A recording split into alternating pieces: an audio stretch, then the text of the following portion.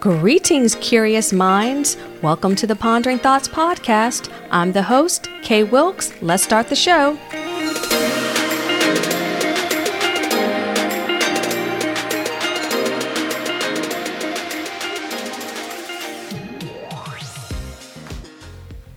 Greetings, curious minds. Welcome back to another episode of Pondering Thoughts podcast.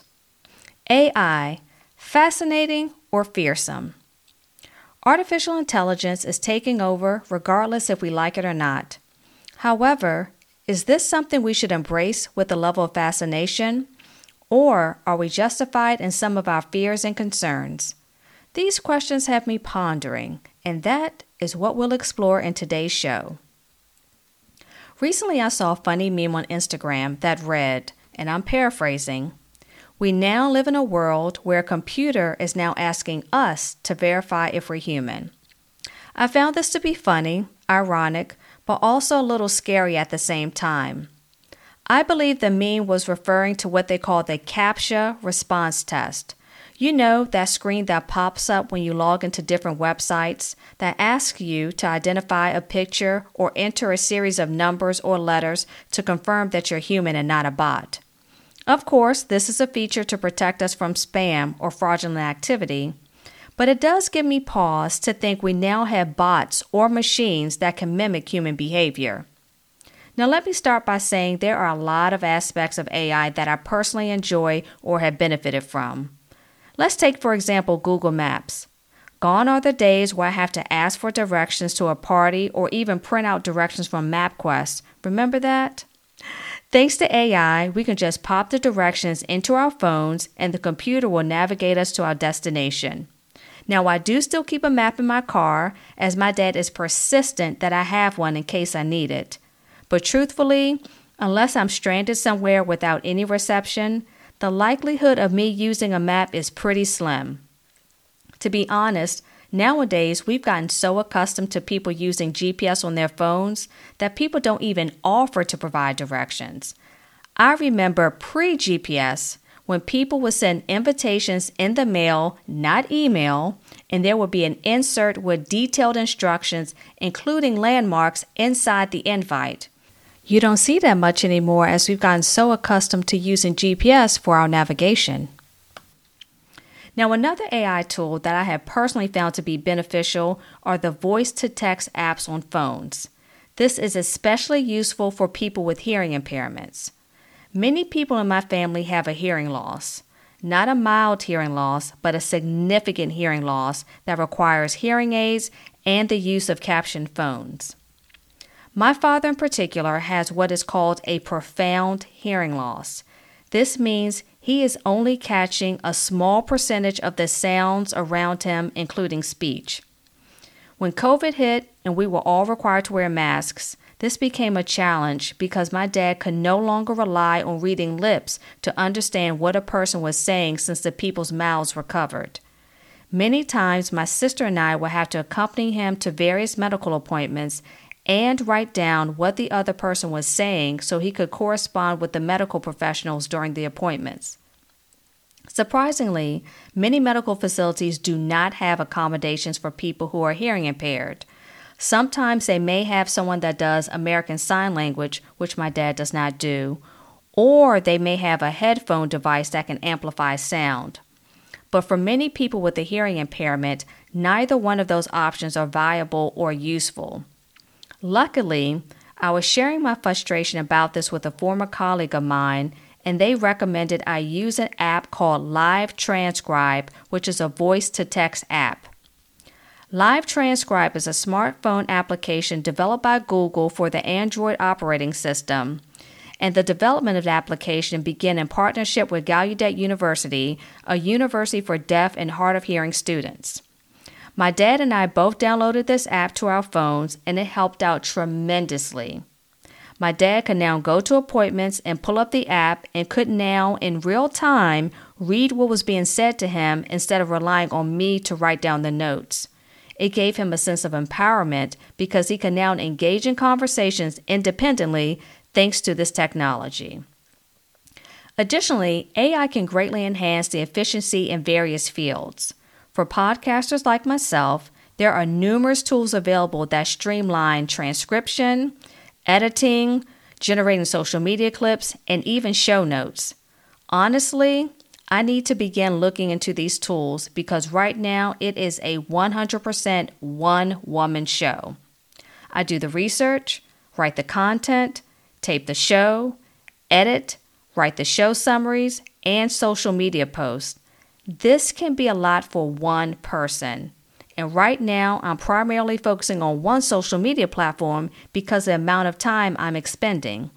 However, truthfully, if I begin leveraging some of the AI tools available for content creators, I could work more efficiently, produce more quality content, and ultimately work smarter and not harder. So there are many ways in which AI can be advantageous and beneficial. However, there are some larger ethical considerations as it relates to AI that really give me pause and truthfully are a bit scary. One of the concerns many people have about AI is the potential for misuse and deception. With tools that can mimic a person's voice or likeness without consent, it's understandable why this raises some fears. Take the incident involving Gayle King, where an AI-generated advertisement manipulated a video of her to advertise its weight loss services. If you see the video, it's hard to tell this was not actually her. This is an example of what they call a deep fake. A deep fake is described as a type of artificial intelligence used to create convincing image, audio, and video hoaxes. A deep fake is an artificial image or video or series of images generated by a special kind of machine learning called deep learning, hence the name. Deep learning is similar to any kind of machine learning where an algorithm is fed examples and learns to produce output that resembles the examples it learned from. So in this case, it was given the image, voice, and likeness of Gayle King and learned how to mimic her. Now, if you recall, in 2019, there was also a similar incident when there was a deep fake of former House Speaker Nancy Pelosi that went viral. It's incidents like this that do in fact scare me. I saw an article from a University of California, Berkeley professor who warns that as the technology behind deepfakes continue to advance, fake AI pictures and videos will be nearly impossible to discern from real images. This should really make us step back and think about the potential of this technology. My concern is that there seems to be no guardrails. This technology is available to everyone, which makes it more dangerous. I believe with any level of access comes accountability and responsibility. However, it doesn't appear as if any thought has been put into how to make sure we are holding people accountable and that this technology is not being used for nefarious purposes. Another group that has expressed concerns about AI is writers. A group of prominent authors joined a class action lawsuit filed against OpenAI over allegations that products like ChatGPT make illegal use of their copyrighted work. Some of these authors include John Grisham, as well as George R.R. Martin, the author of the Game of Thrones series. Many of these authors have invested a significant amount of time and effort into developing their own unique writing style and voice, only to find AI algorithms capable of replicating it. This raises questions about intellectual property and the proprietary nature of their work. It's a valid concern and one that deserves attention. Now, these are clear examples of how AI can be used in deceptive ways, and it certainly raises concerns. Now, I try not to operate out of a place of fear, so I had to really unpack what was really generating this level of anxiety in me, especially as it relates to AI.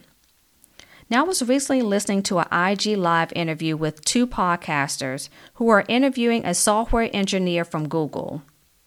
During this discussion, they were talking about AI, trying to dispel myths, allay fears, and educate people on its capabilities. One thing the engineer from Google said that really put things into perspective, and I'm paraphrasing, he said, that it's not really AI that we're afraid of. It's that we know that humans have the capability for good and evil, and that it is humans who dictate how AI is used. I had an aha moment at that point, and I had clarity on the root of my fear. My fear is not AI, it's us, human beings. The creation is a reflection of the Creator. As human beings, we are creating this AI, so it is doing what we are teaching it to do. So maybe we need to really look in the mirror and ask ourselves if we want to use this tool to help or to harm. If it's truly to help, we need to be a lot more diligent in how it can be used and who has access to use it. So at the end of the day, AI is here to stay, whether we wholeheartedly embrace it or not. However, we must acknowledge the ethical concerns that come with the rise of AI. Issues such as privacy, bias, and accountability need to be carefully addressed and monitored. As AI becomes integrated into our lives, it's crucial to navigate with caution, understanding the potential risks, and taking steps to mitigate them. So how can we strike the right balance? We shouldn't operate in fear, but rather inform ourselves of AI's capabilities and limitations. Educating ourselves about the ethical implications and staying updated on advancements is key. By doing so, we can navigate this new AI-driven world with a sense of caution and make informed decisions.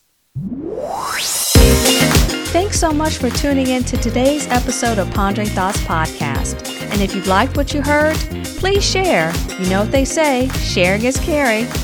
Thanks again for tuning in to today's episode. And until next time, stay curious.